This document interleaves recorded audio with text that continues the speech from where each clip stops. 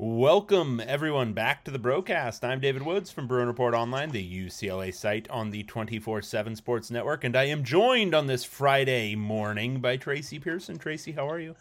I'm good, Dave. It's very interesting, and I don't want to admit to this, and I would never admit to this to my wife, but everyone listening will probably relate. When you have a good UCLA team, not only just the Arizona win, but really dismantling and taking care of Cal the way they should, don't you you feel a little bit better about life? And I know you shouldn't. You really should. We shouldn't take it that seriously, but you do, right? Well, I no, but I'm going to push back on that. Okay, I think you should, because you should Okay. take the small enjoyments from these meaningless things where you can, because how many times do we all take, the opposite from small things that don't matter? Right? Okay, let's go with that. It's a small thing that doesn't matter, but if it brings you a little bit of joy, that's great. That's profound. And frankly, you should come up with a little axiom for that in your pyramid, in the Dave Woods pyramid of success, because that's something that was kind of brilliant, and you should come up with a short, little, catchy thing that will live on beyond your death. I probably should. And quickly, because who knows? That could be coming soon. Oh, damn. Okay. Yeah. See, I went dark. I just went dark. Do the next one, too. A really dark one. Companion axiom. I contain multitudes. But no, I mean, I've got the same feeling. And, I contrast it because it was instructive to, there was a game recently that for whatever reason, I was just struck by how different it was from watching the games when I lived in Georgia. And I realized that the fundamental difference was that it was a Steve Alford coach team and there was absolutely no joy in watching it. And so I was never looking forward to the games. They were on really late, but also they just weren't very fun to watch.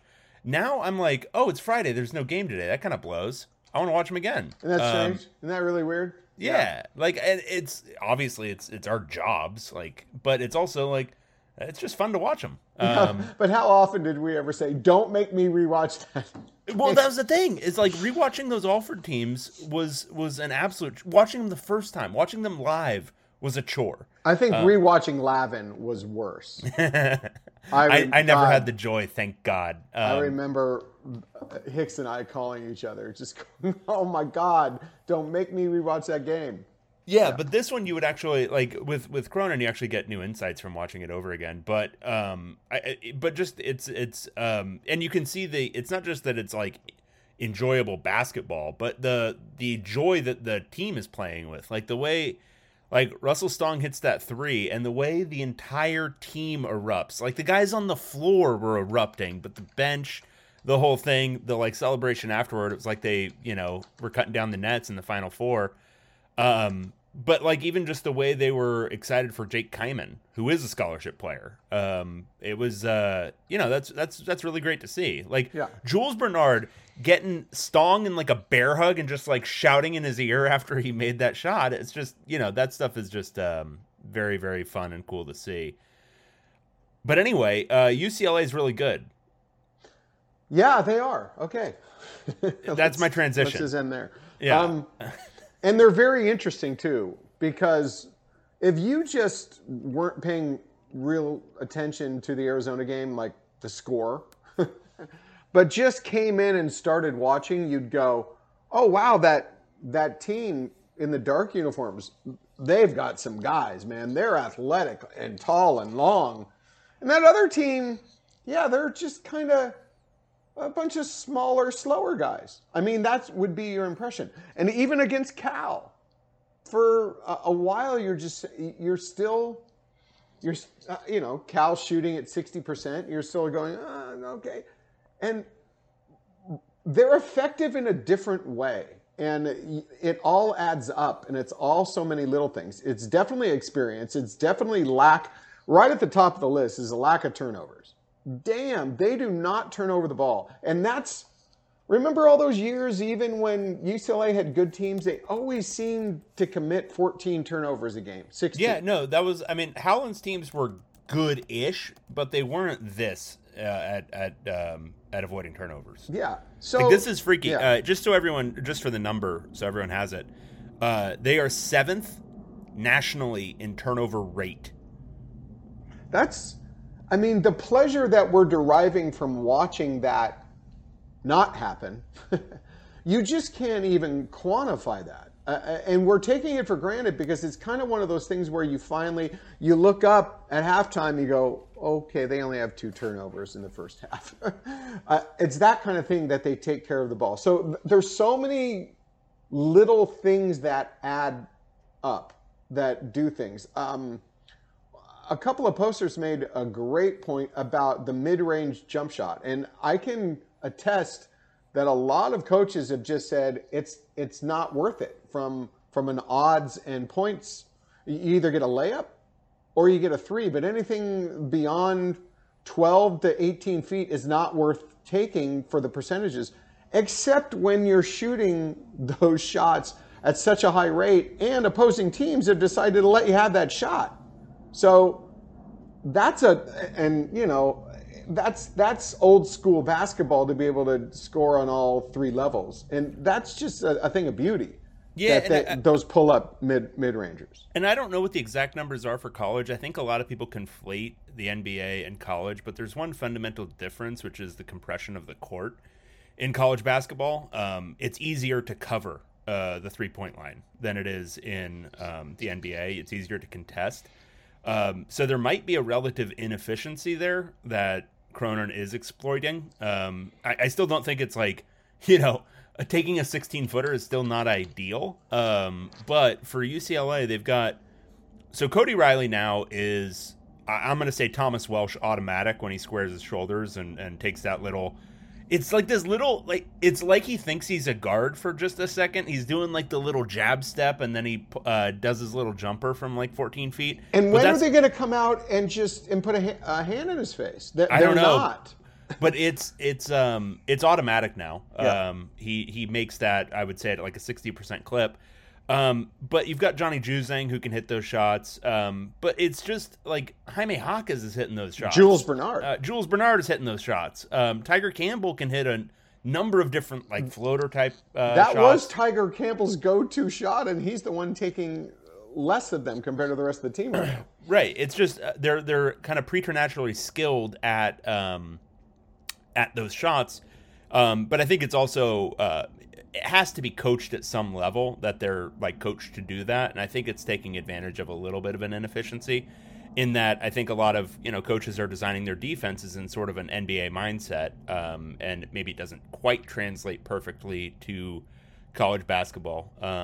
Just a theory, but yeah. It would make a little bit of sense. But yeah, UCLA, the one like super elite quality is they don't turn the ball over. They're pretty good at basically everything else, but that's the elite quality. They're decent rebounding team, not great. I mean, and we're just athletically, they're not great athletes. It's just they don't jump off the screen when you're watching them, but then you start to see the things that they do, all these little things, and then you got to throw in. There's some brilliant coaching going on here. Arizona, I wrote that piece because I've been watching. Obviously, but we've all watched Gonzaga. I've really been intrigued with Tommy Lloyd and how different everyone. All you hear the by road thing is they're a carbon copy of Gonzaga. So I really wanted to do some research to really look at them. They do a lot, but they do a lot that's a bit that's different too. So I wanted to see how UCLA's defense would match up, and their flow offense that Arizona runs, it's basically leaves it in the hands of the players to make their decisions as the offense is being executed, and they have to take. There's some keys that they react off of, and if you could tell. Arizona just was unable to read keys. And so much of it, there was so many elements of it, but not switching screens, going around the top of screens, took away that mismatch key. So many things you can just see. And Arizona runs generally this season have run a really nice offense. I mean, it's fun to watch. They were just completely out of sync. So it's amazing on what level of coaching we're watching here. And then I've just got to add the killer instinct and the competitiveness level of Mick Cronin. Was there about a minute and a half left in that game, and they're at a timeout? They got those little small seats that Bill Walton loves to talk about out on the court, and he's trying to pump them up. Well, and then Tiger Campbell goes down the court and takes a charge with like 25 seconds left. Well, wait, and Tiger Campbell's saying, "F him, F him." I mean, that I play that. I've played it a number of times. It gives me chills. I love it. It's so good. Yeah, and you could see Mick's reaction is, yeah, this guy really gets it. So there's good coaching going on there. Can he push them too hard? Can he get in their face? Can he ride them? Absolutely. We are not fooling ourselves about what Mick Cronin does and doesn't do. He's trying to tone it down this year, you can tell. You can see him like on the sideline taking deep breaths. Trying not to get too riled up. Well, he's doing a lot more of the turn to Savino and say something really shitty to him. Or Mike Lewis, too. Yeah, Mike Lewis gets some. Yeah. Yeah, rather than shout it out to the players, which is better. Direct it to the adults, not to... but whatever. Yeah. I think they all take to it pretty well. It's part of the whole coachable thing. Is coachable means you're okay being screamed at. But that was a great game plan. It was a great scout, whichever coach, and like I said, I'm assuming it was Savino. They face Arizona in what, 5 days? Right? Yeah, Thursday. So obviously they're going to be better playing in McHale by far. We know that their home court in front of their fans. UCLA won't be as good probably. Arizona has so many good pieces, but they need to get that killer instinct. They need to get that high level of competitiveness. And I haven't seen it from them. They're really young though. It's a young team.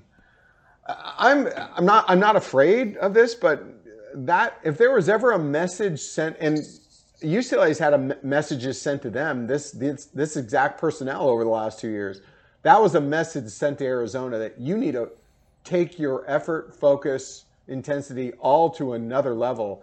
We'll see if that young team learns because they are talented. They've got size and athleticism and skill. So that's going to be just, obviously we're all interested in the game, but that's going to be a very interesting game, mostly to see how far Arizona has come in 9 days. Yeah, and it might not even be a true indication of that. It might simply be they play at home. UCLA's on the road. I mean, UCLA is just. I mean, let's all cast our memories back 1 week, fresh off a road trip where they swept.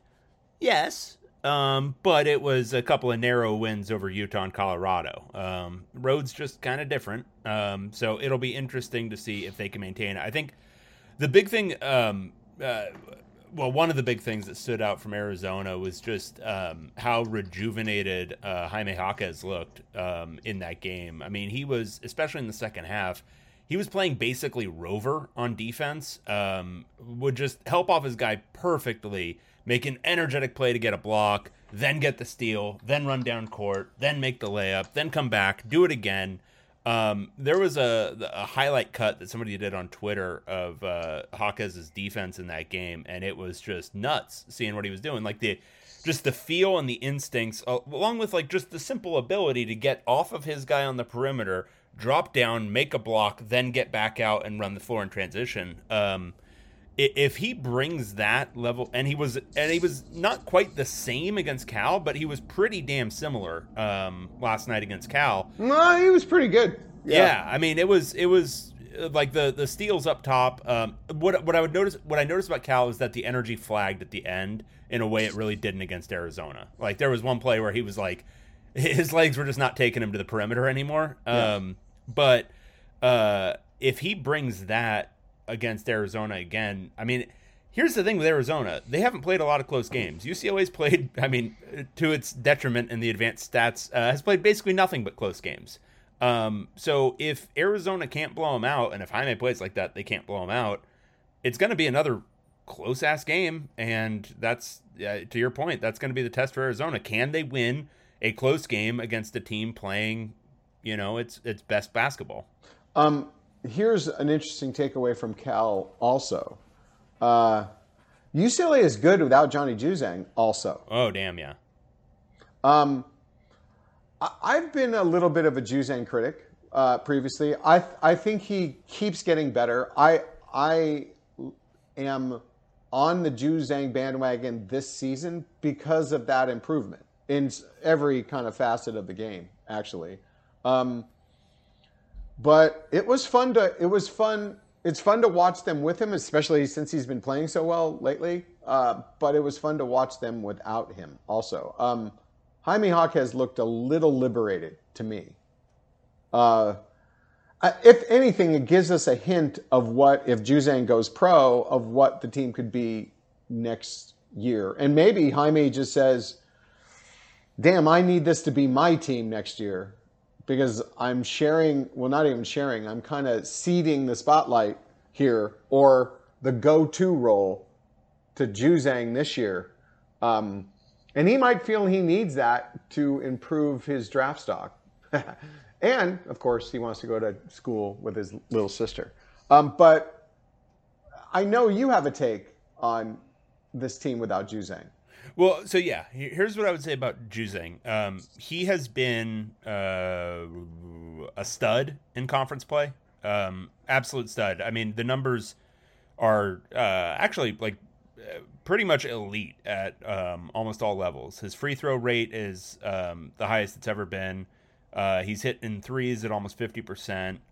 He's not turning the ball over at all. He's first in the conference right now in turnover rate in just conference play.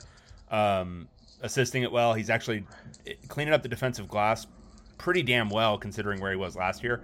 The thing I would say is, and this isn't so much a reflection of Juzang as it is, I think, the way all three wings play together. Style of play. Yeah, because it almost seems like sometimes they're going down the floor and they're just taking turns doing their ISO plays. And it can make the offense, even though it's statistically good, like it's a statistically efficient offense, it can make the offense look pretty stagnant. And it doesn't afford as many guys clean looks. There's a lot of having to do self-creation. What we saw last night was with David Singleton and Jake Kyman both playing more, these two guys are not as good as Johnny Juzang. They're not. But they play in a certain way that actually, I think, facilitates the offense as a thing, as an entity, a little bit better. Like the way they were both feeding the post is something that you just don't see as often with the starters generally. And I'm not like trying to single out Juzang because I think he's played really well in conference play. But like there was one post entry that was like seriously like one of the most beautiful things I've seen this year, where David Singleton shows the ball, like he's got it like in front of his head, shows it to the post, and then he just overhand throws it to the post, and it was like this perfect post entry pass. And I'm like, oh, that's just nice. It wasn't like a little lob that had a chance of getting picked. It was just a perfect post entry pass. But like just so many things, like Jake Kyman's movement off the ball, I swear to God, I know you was love such that. a huge part of Cal getting exhausted in that second half. Go back if you want to do something fun, just go back and watch the number of times Jake Kyman is just sprinting back and forth on the baseline, trying to rub one of these Cal defenders off on the screen. There was one possession where I think he did it. He did it like 3 or 4 times. Someone needs to make like a GIF out of that. It was insane, but that's exhausting. If you remember Howland, that was the play for Aaron Aflalo to get open. It was always these like baseline staggered screens. And the best part about that is, yeah, it would often result in a decent enough shot. Aaron Aflalo wasn't like a lights out 3-point shooter, but it was a decent enough shot. But it exhausted the other team because that's like it's playing defense on offense. It's getting guys tired defending you, so then when you play defense, it's easier because their legs are shot. If you've ever played basketball, the most exhausting thing is trying to get through screens. Yeah, because you got tiring. big dudes just standing there. Yeah, it's tiring. Yeah, and then you get behind the guy rather than alongside him, and then he's open. I mean, there's so many factors to it, but it was what Kyman and Singleton. I guess my point is what Kyman and Singleton were doing wasn't scoring a bunch of points, and it wasn't being those ball dominant scorers that Johnny Juzang can provide, and that's essential for UCLA to probably get where it's going. Is Juzang being back and being able to do that stuff. But when you put Kaiman and Singleton on the court, you have the potential for creating a better dynamic. And it doesn't necessarily mean they have to be in over Juzang, or even if they're in over Bernard, or even over Hawkes. There's potential for that to be created because of what they truly bring to the court, rather than kind of what sacrifices you're making when a guy like Juzang is off. These are all the things that I'm saying that all add up. All of these little details with this team it's almost like, when you read Shakespeare and there's all these little parts and it's just amazing how it all coalesces, or all these motifs play off of each other, and then it makes your brain explode when you suddenly realize what's going on and what this genius did. Cronin is kind of like the Shakespeare of basketball sometimes, when all of these little things, we've got our podcast title. Is he randomly coming up with this? And they're just coming together? Or is he sitting there and conceiving of all of these elements and know that they contribute to each other? That's the thing. Yeah, and it's regardless, either way, it's pretty, beautiful to watch when you see a team just came off this great win over Arizona without a key reserve, and then it's like, haha, new challenge, now do it without a starter and without that key reserve in the next game. And they won by way more than they were projected to win by. This was one of the first games in conference play, actually. Well, actually, Arizona was one of the first, but Cal is the second one, where they won by quite a bit more than they were projected to win by on all the analytic systems, which is the kind of thing that Cronin was talking about earlier this season about the net rankings. Is you've got to start blowing teams out, just unfortunately because of the way the net rankings work. And isn't that amazing that no other coach would ever comment about that. So I don't. Here's the thing. Cronin. Wait, one more thing. That's the thing. You're not sure, and you think maybe this is just random. But in our interviews, he clearly has a higher awareness about what's going on that floor. The combination of like thoughtfulness and somebody posted this on the board, and it was like he's got such an interesting mix of traits, and not to get into like hagiography here, but it is like it's an interesting complexion of things. Because has he done 23andMe, do you think? But it's just he's obviously a very, very good coach, kind of amazingly, despite being a head coach for a long time, a little bit flew under the radar. But that's the thing I just wanted to aside about his interviews. He's transparent, like on top of all the stuff where he says like really insightful things about basketball and about the players and all that kind of stuff, and he's funny and everything else. It's transparent. In a way that like the typical paranoid head coach is not. Like they won't admit ever that they're looking ahead to anything else. They won't admit ever that they are properly contextualizing the season, even if that is like a fundamental part of their job. Well, because at the same time he says, really, I'm just worried about Thursday. He'll say something like that, but then he'll talk about the net rate because he's because he's not a psycho. Like none of these guys are just like, except for Nick Saban, nobody is sitting there thinking just about Thursday. But other coaches don't do that. They don't. And you know what? Come on, let's be honest. He's keeping, how much is he showing us? Tip of the iceberg. There's so much he's not showing us in those interviews. So it's kind of, here I go again. I'm doing the Shakespeare. It's kind of genius what he's doing coach speak, while at the same time, which I think is probably genuine, he is probably just thinking about Thursday, but he's talking non-coach speak. There's some real fresh material in there, while he's not giving it all up. So, yeah. While he's got this hominess to it. He doesn't seem like this little professor genius. Yeah, it's pretty... It's pretty artful. Yeah. Well, and I loved one of the things he said last night. He was talking about Jaime, and it's interesting who he doles out praise to and who, maybe gets a little bit of a critique. And he was like, yeah, the one thing I want Jaime to work on is his vision when he drives. When he gets down low, he's got to be able to kick it. Because if he can do that, he's going to, it'll really expand his game and really expand our offense. And I'm like, yeah, that's fundamentally true. And also great thing to say to your guy who may or may not want to leave this year, that he's got like some very basic part of the game to work on, which and it's totally accurate too. I think just that game kind of epitomized what program he has built here. Like even more than the Arizona game, last night's game, with the ability of so many guys to come in and when step they're up. down some guys. Yeah, to be down some guys, and then you've got this Jake Kyman fella who has been just riding the pine for basically 2 full years now. He last was a considerable part of the rotation 2 full years ago. And have him come in and allow him to play through some stuff. Like he had a couple of bad defensive plays. He got switched onto a couple of bigs, and that was not pretty to watch. But allow him to play through some stuff, and then you could see his confidence in real time coming back. He hit that first 3, which obviously was probably big for him. But then he hits that little 12, 14 footer, just pure, goes in.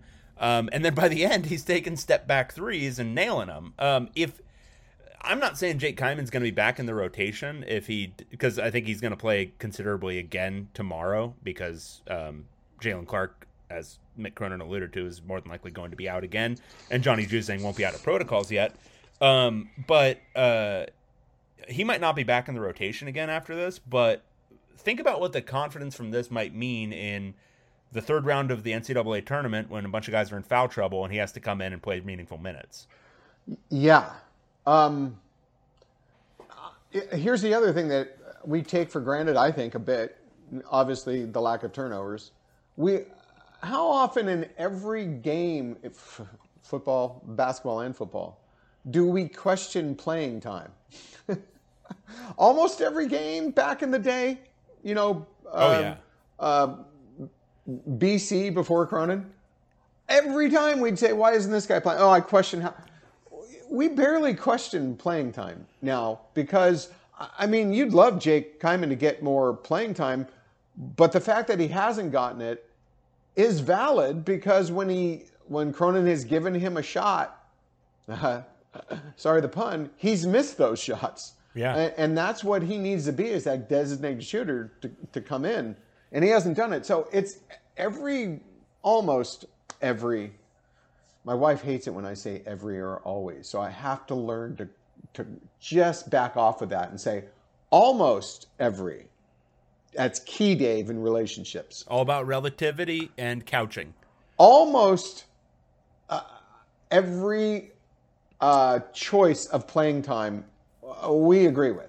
It's hard to find fault. Every once in a while we'll nitpick, but I think we got to try sometimes. I think the last time it was the Johnny Juzang stuff, which I think pretty much bore out in Mick's favor. So Mick was right. Yeah, okay. Mick was dead on, and we were, slappies on the internet.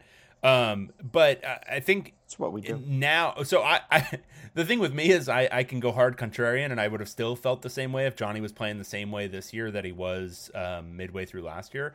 But frankly, he's been a more efficient and I think less trying to get his, especially now that conference play has hit, that I think they're playing him the right way. And that's the thing with Kyman is I think Kyman, I think he can, I think on a different UCLA team, without so many guys on the wing, he could play 8 to 10 minutes a game and probably, play competently and fine. It's just when you put him on the floor, you're taking minutes away from Johnny Juzang, David Singleton, Jalen Clark, Peyton Watson, potentially Jules Bernard. Like, you're taking minutes away from guys who are, frankly, better. They're just better players. And with a guy like Singleton, a guy who does a lot of the same things and does them better. He does flow the ball well. He does, play his assignments defensively, even if he doesn't necessarily have the foot speed to always be great at stopping dribble penetration. Like, they've got guys who do the things that Kyman does, and they do them a little bit better. But if he can play like that last night again, and that's, I think, why Mick said it in the postgame yesterday, is he'd love it if Jake wanted to use his COVID year and play 2 more years, because you could see all right, continue to work with him, continue to work with him, continue to work with him. Maybe he becomes an automatic 3-point shooter, and he's your David Singleton once Singleton is gone after next year. You know what I like from Kyman? He gets like he made a mistake, and he'll like pound the pads on the back of the pole of the backboard, but it's a reaction to he's doing the right thing. He made the right decision. He just fouled the guy, right, on a bad foul or something. It's not like he's falling asleep and someone's backdooring him, which our youngster Peyton Watson. Oh my. Whew. Wow. There's a lot to like there, and there's some things to work on, buddy. Wow. I mean, we can't even describe, and it's happened a few times of just literally falling asleep. And I'm looking at the game and go, come on. Even before it's happening, I go, come on, man, get awake. You're falling. You can just see him falling asleep a little. Yeah. Kyman doesn't do that. He's doing the exact right thing. It's just sometimes he doesn't execute it. Yeah, and he's right. I mean, he's a step slower. Like there's all that kind of stuff. He's gotten a lot better, and that's the thing what I say about him and Singleton. Singleton's more athletic. He can move better than Kyman does. But they both are playing assignment sound defensive basketball. They're gonna get beat just because there's gonna be it's not every guard that they go against, but a lot of guards they go against are going to have quicker feet than they do. And it's just the simple reality of it. You've got to be a little bit better on your anticipation maybe, but there's some guys who are just going to beat you. But they're both playing like assignment sound defensive basketball. It's just they don't quite have the athleticism to pull it off all the time. But yeah, I noticed that play with Kyman too, where he just kind of pounds the padding because again, he switched correctly. I think he ended up on a big on that play. And the guy just scored over him. And while he was doing it, Kyman was trying to block the shot and fouled him. Or he just got bumped into because he wasn't on balance or something. Right. I mean, whatever it was. Yeah. But it's, I mean, I think, that was a really, really, I think, exciting game if you're thinking about NCAA tournament. Maybe even more so than Arizona, because how hard is it to get up for Arizona? Go ahead. But getting up for California, getting up for a bad team at home 2 nights after you just blew out Arizona, and the manner in which they did it, it felt very much like the dismantling of a first round opponent in the NCAA tournament. You know what's going to be really interesting because we haven't had this yet. Really, our UCLA Cronin coached UCLA players that have a few years in the league. Guys in the NBA, I mean, they're in the NBA because they're really talented, but they've also learned, they have work ethics. They realize, I mean, they play so many damn games a year. You got to bring it all the time. I think Cronin is creating players that are going to be able to be successful in the NBA because he's putting them through a boot camp. He's training them on how they need to play with intensity and focus and bring it all the time.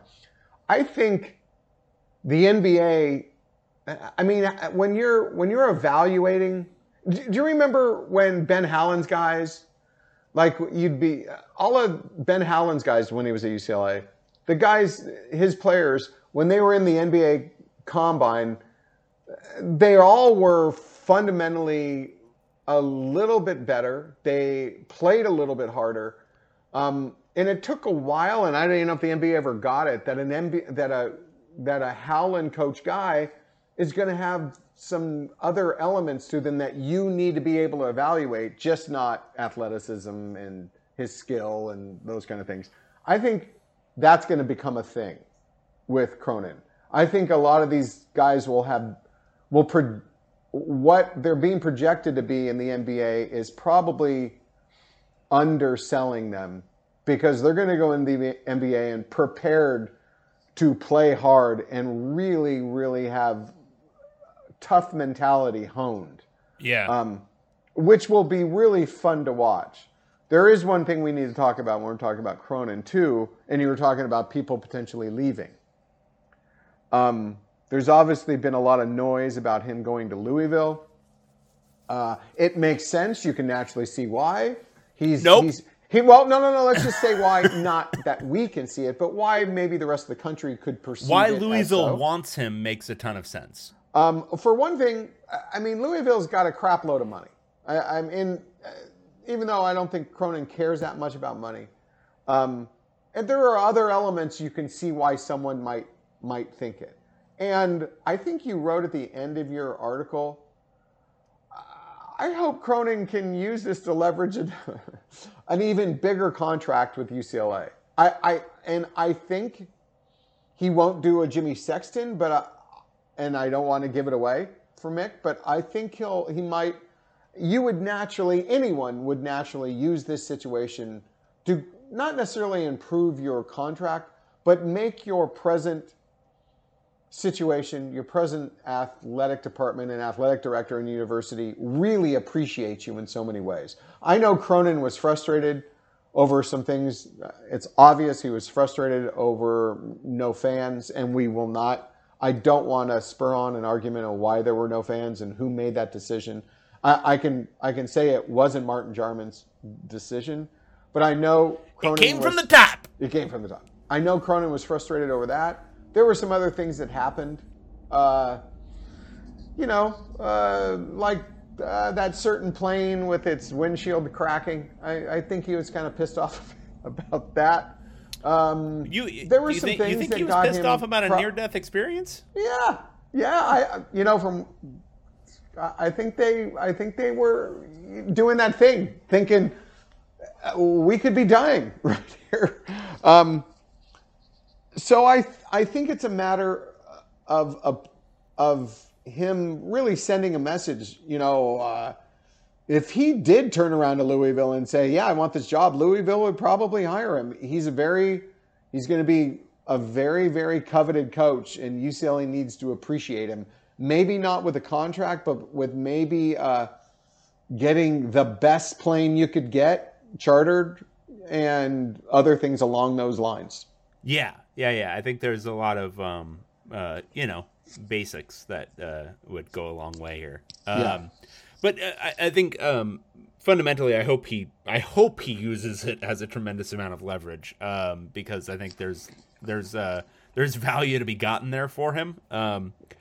But it doesn't. I mean, it fundamentally would be, I think, an irrational decision for Cronin to the point that doesn't make any sense. Like, watch that guy talk about anything, and then think if you can you imagine him making an irrational choice? And that's the point where it gets. Yeah, there's no way this is happening because right now. This guy, so the thing about Cronin that I think people need to fundamentally understand is that his driving motivation in life right now is winning a national championship. There's other stuff going on in his life. Obviously, he's got family, he's got horses that he loves and everything. But he's a basketball sicko. Like the amount of games that he purports to have watched during the season. Like he's talking about games that are going on. Like that's another thing. Going back to the interviews. He's talking about other teams' games from earlier that day or the previous day that he just watched because he's a basketball sicko. Hey, I got to admit, though, if we were able to walk into the viewing room at Mo Austin and just click on any game on tape that's been played, I got to admit, I'd probably spend all day in that room too. Fair enough. But my point is, he is doing that because he's a sicko. That would be fun. He lives and breathes the basketball stuff. He desperately wants to win a national championship. He moved out of his hometown to Los Angeles, uprooted his entire family because he desperately wants to win a national championship. He has UCLA now in a window that may yawn for his entire career here, but it's already open. To win a national championship. This team this year can win a national championship. Next year, the team next year can win a national championship. That's not saying they're going to, but they can. The team last year could have won a national championship. He has that now. Why would you then say, okay, I'm going to go to Louisville? Yeah, it's an elite job. Sure. Is the window open for Louisville right now? Hell no. Will it be open next year? Almost certainly not. And then impending sanctions. And then impending sanctions. Like the window might not yawn open at Louisville, and I do think it would for Cronin. I think he's proven now he's a really damn good coach. But it might not be for 3 or 4 or 5 years. So why would you do that? You're 50 years old. Get it done here. And so I think there's some soft stuff that's pissed him off for sure. But I can't imagine that is weighing enough to make him leave unless he is like, unless something stupid happens. Like he tries to leverage this and UCLA tells him to piss up a rope, which I can't imagine would happen. Yeah. This whole podcast, we've been talking about how kind of brilliant he is. That would be an unbrilliant move. Yeah. It just doesn't make sense even if it pissed him off so much, I can't still see him making an irrational decision like that. He's got to be the main point. I want to win a national championship. What gets me there the quickest? Yeah. And it's staying here. Yeah. So next up tomorrow it's Stanford. That's going to be a tough one. They just beat USC. UCLA hasn't played Stanford this year. They have they could present some matchup trouble. They've got some big dudes. It's a lot of just like 6'7" to 6'9" on their team. And one of the tallest teams in the country, I guess. Yeah, they beat USC twice. They also got absolutely smoked by Arizona. It's tough to know. I mean, Jared Haas is not a good coach. I think that's pretty definitive at this point. But Stanford does a lot of the like waxing and waning, where suddenly they'll look pretty good, and then suddenly they'll look like real butt. And you just never know what you're going to get on any given day. But I would imagine they're going to be up for this one. Yeah, I don't even think he's that bad of a coach. He just doesn't have a lot of talent. I mean, he's got one guy who's really talented. That's Harrison Ingram. And he's a freshman, and he still makes freshman mistakes. But he's averaging 12-7, something ridiculous. Not a great coach, but I wouldn't say I wouldn't call him a horrible coach. When you watch them, though, they're big, slow, unathletic, okay skilled, decently skilled, but damn, I watched both of the games against SC, and I watched it in detail, rewound, and watched it again.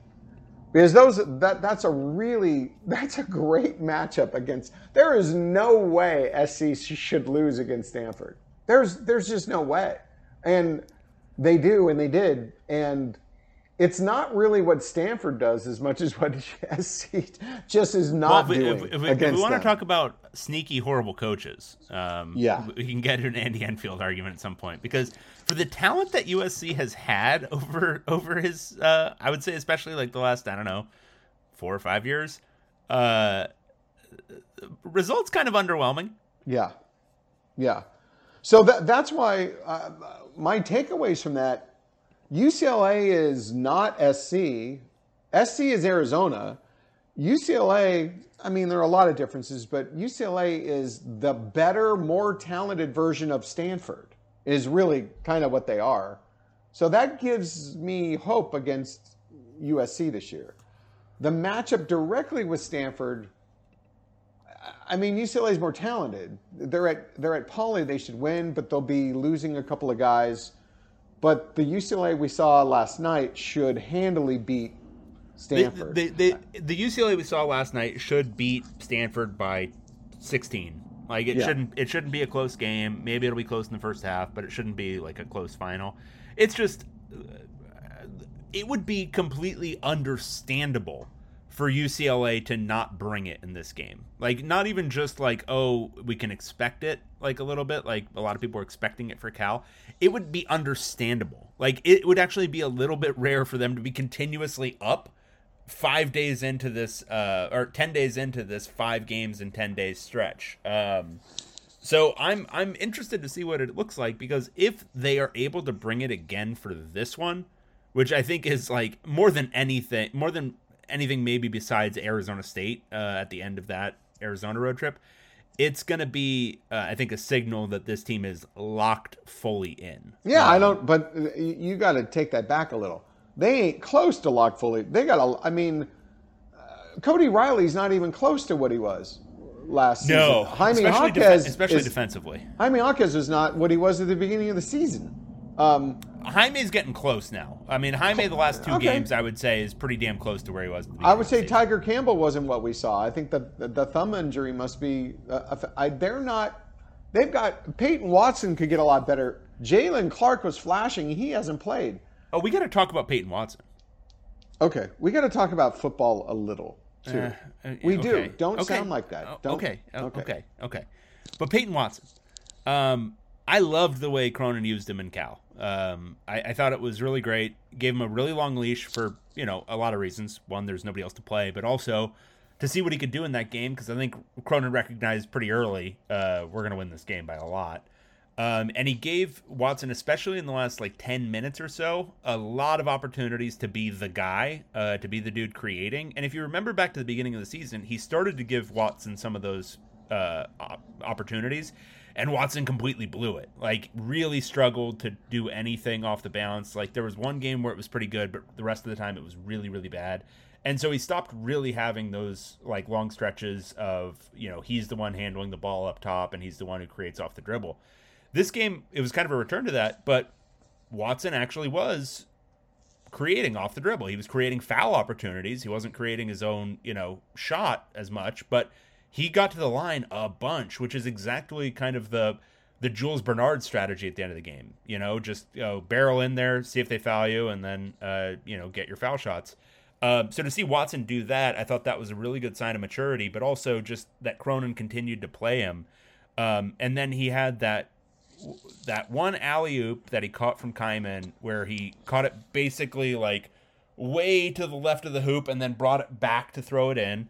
And then the offensive rebound where I swear to God, his head was by the rim and his arm was somehow at the top of the key catching that ball. I don't know how it happened, but that's what my eyes told me happened. And then brought it up and put it in. He's a freak, and I'm loving the way. After Cronin proved us all wrong with the way, or me at least, wrong with the way he used Juzang last year, watching it in real time this year, knowing the strategy, I'm really excited to see what Peyton Watson looks like in March. Well, here's the other element too, and y'all have to know this.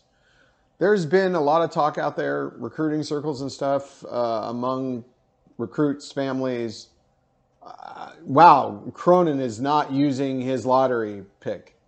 He's not playing him enough. He's not giving him enough opportunity. I've heard it. People have heard it. What Mick Cronin has done with Peyton Watson, how he's used him, could very well hurt recruiting. And Cronin did it anyway because he played the guys he needed to play to win. I mean, other coaches might have just played the 5-star lottery pick because he needs to show the whole recruiting world that if you come here, I'm going to play you. So he didn't do that. But luckily, he had a very fortunate situation where he had the opportunity to play him. Yet, like you said, no one else to play. So not only, to your point, could it really pay dividends just because of an improved Peyton Watson and the impact he could have on UCLA's season by the end, but hopefully helping, or let's say taking the edge off of that element a little, of people thinking of in the recruiting world that Cronin won't play you.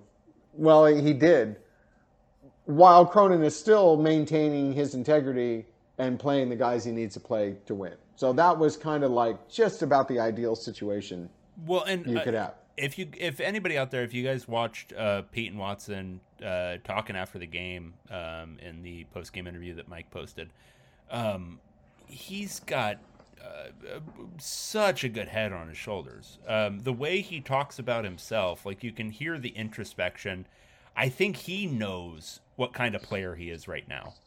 The way he was talking about it, he was saying, because Mike asked a question about playing 5 games in 10 days, and Watson said, this is This is the most basketball I've played ever. Like this, I wasn't playing like this because he didn't play his senior year.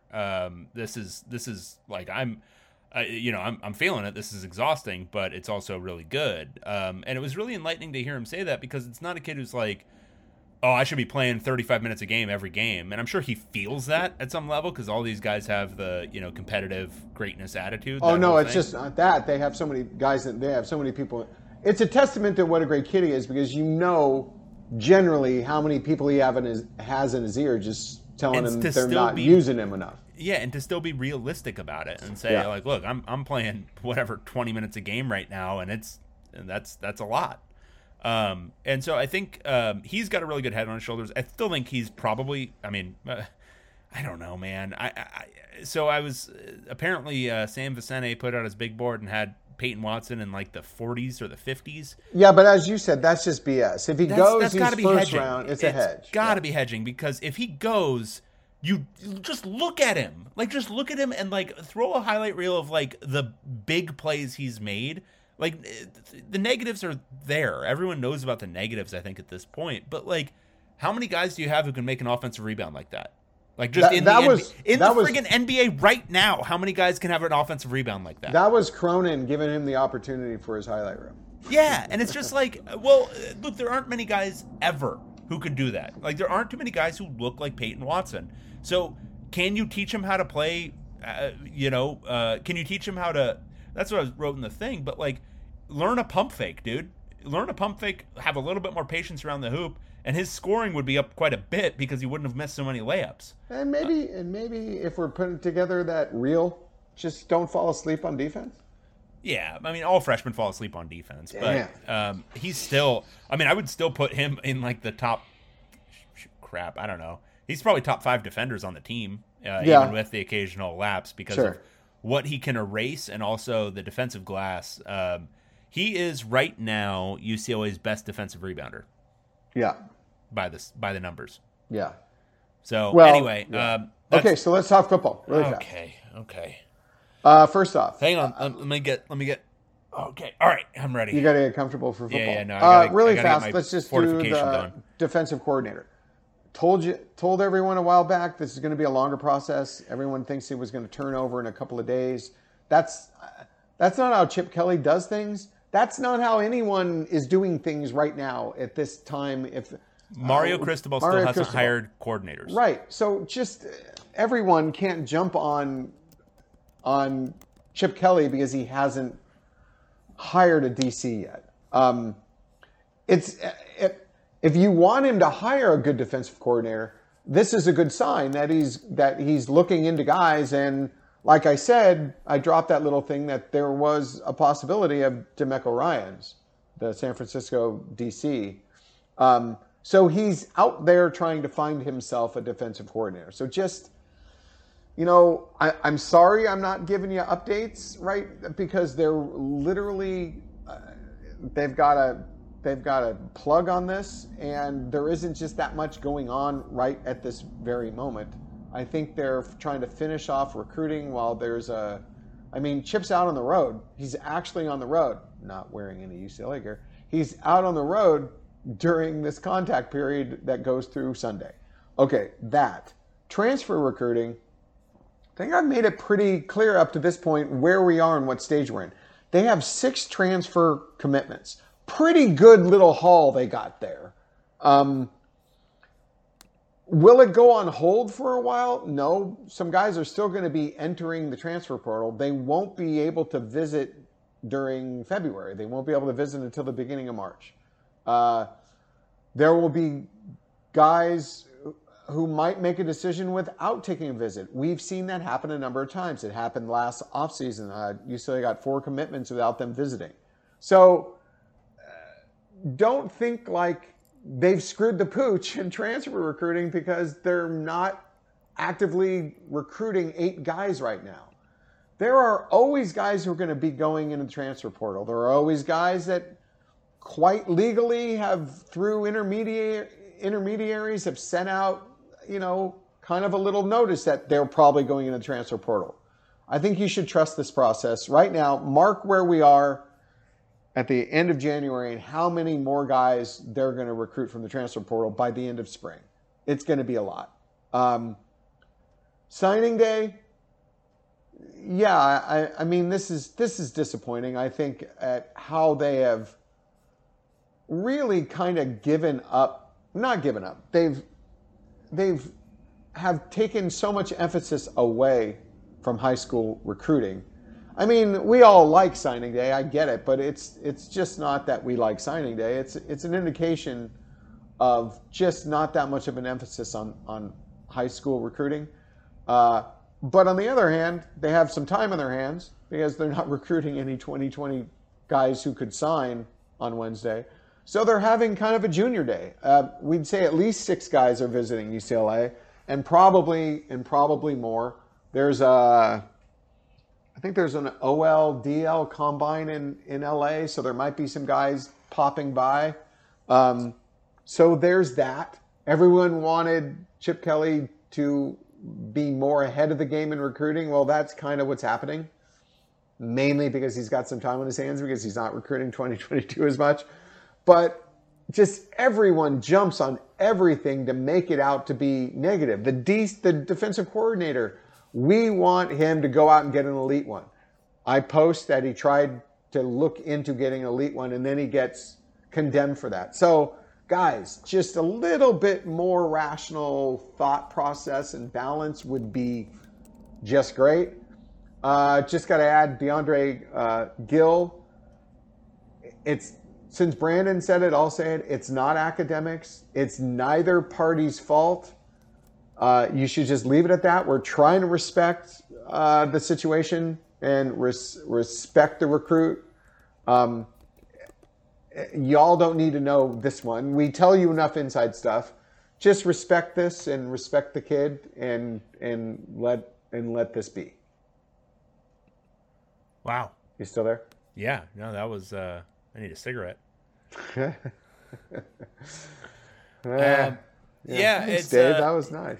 Yeah, you like that? I just, I'd like UCLA to recruit, at minimum Arizona level, What's wrong with that? But yeah, they'll have a lot more transfers. Those will be coming in. I think a bunch of schools are more or less shutting down transfer recruiting right now anyway because most of them are past the enrollment time for spring practice now.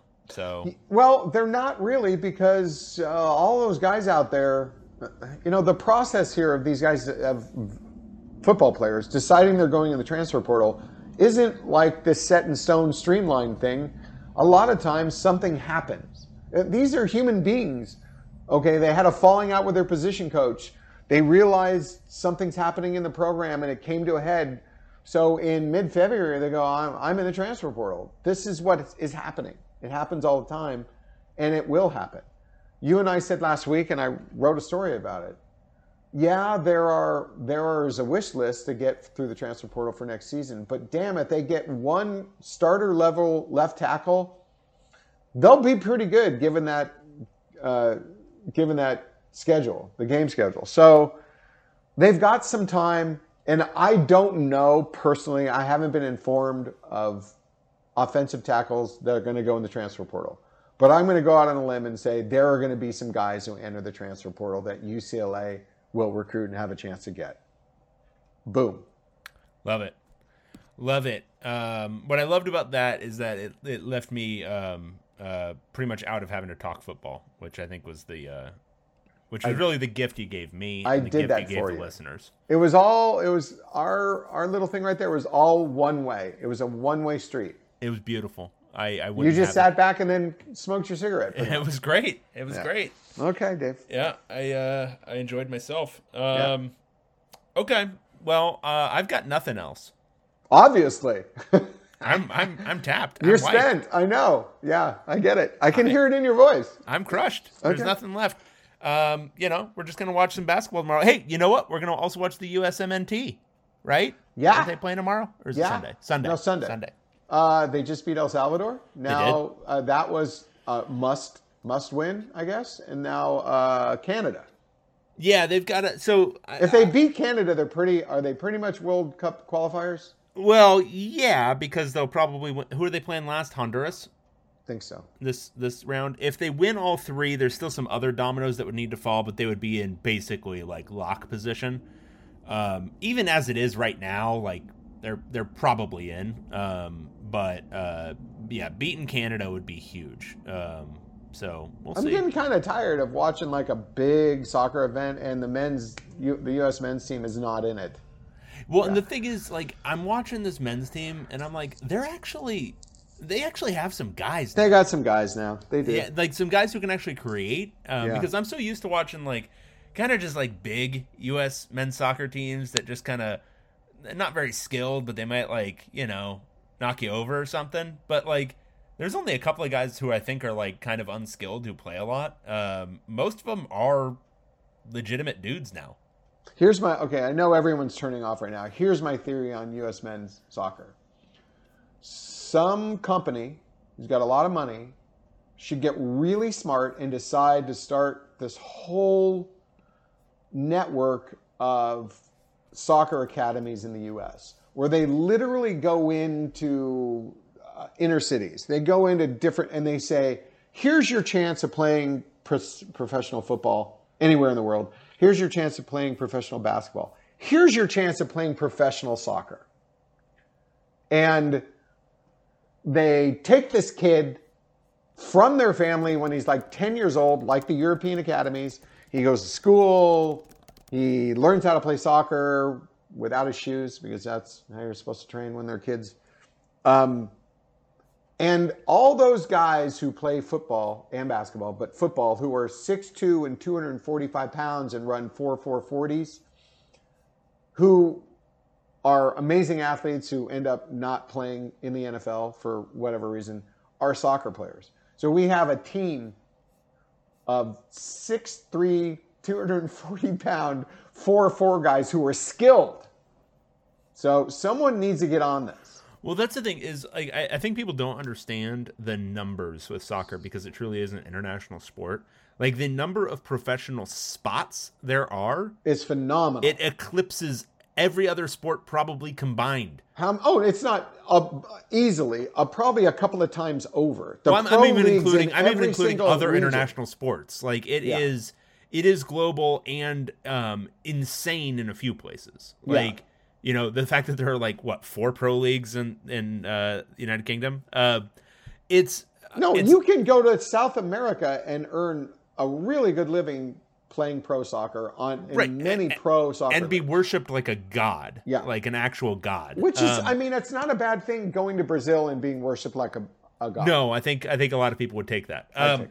So, yeah, the U.S. is very much a perpetual sleeping giant here, just from a sheer population standpoint, but also demo standpoint. There's a lot of reason to think that the U.S. could be very, very good if they ever got their act together in soccer, because there's more than enough athletic guys to go around. It's the soccer academies. It's the way to go. You got to get them. You got to get those great athletes really young, not even 12. I'm talking like 8 or 9 at least. Yeah. And get a ball on their foot every day. Every day. Yeah. Okay. We just solved it, right? We solved American soccer, which as it's trending right now, might not even need to be solved. All right. For Tracy Pearson, I'm David Woods, Bruin Report Online, and we'll talk to you again next time. It was great hanging with you guys. See you later.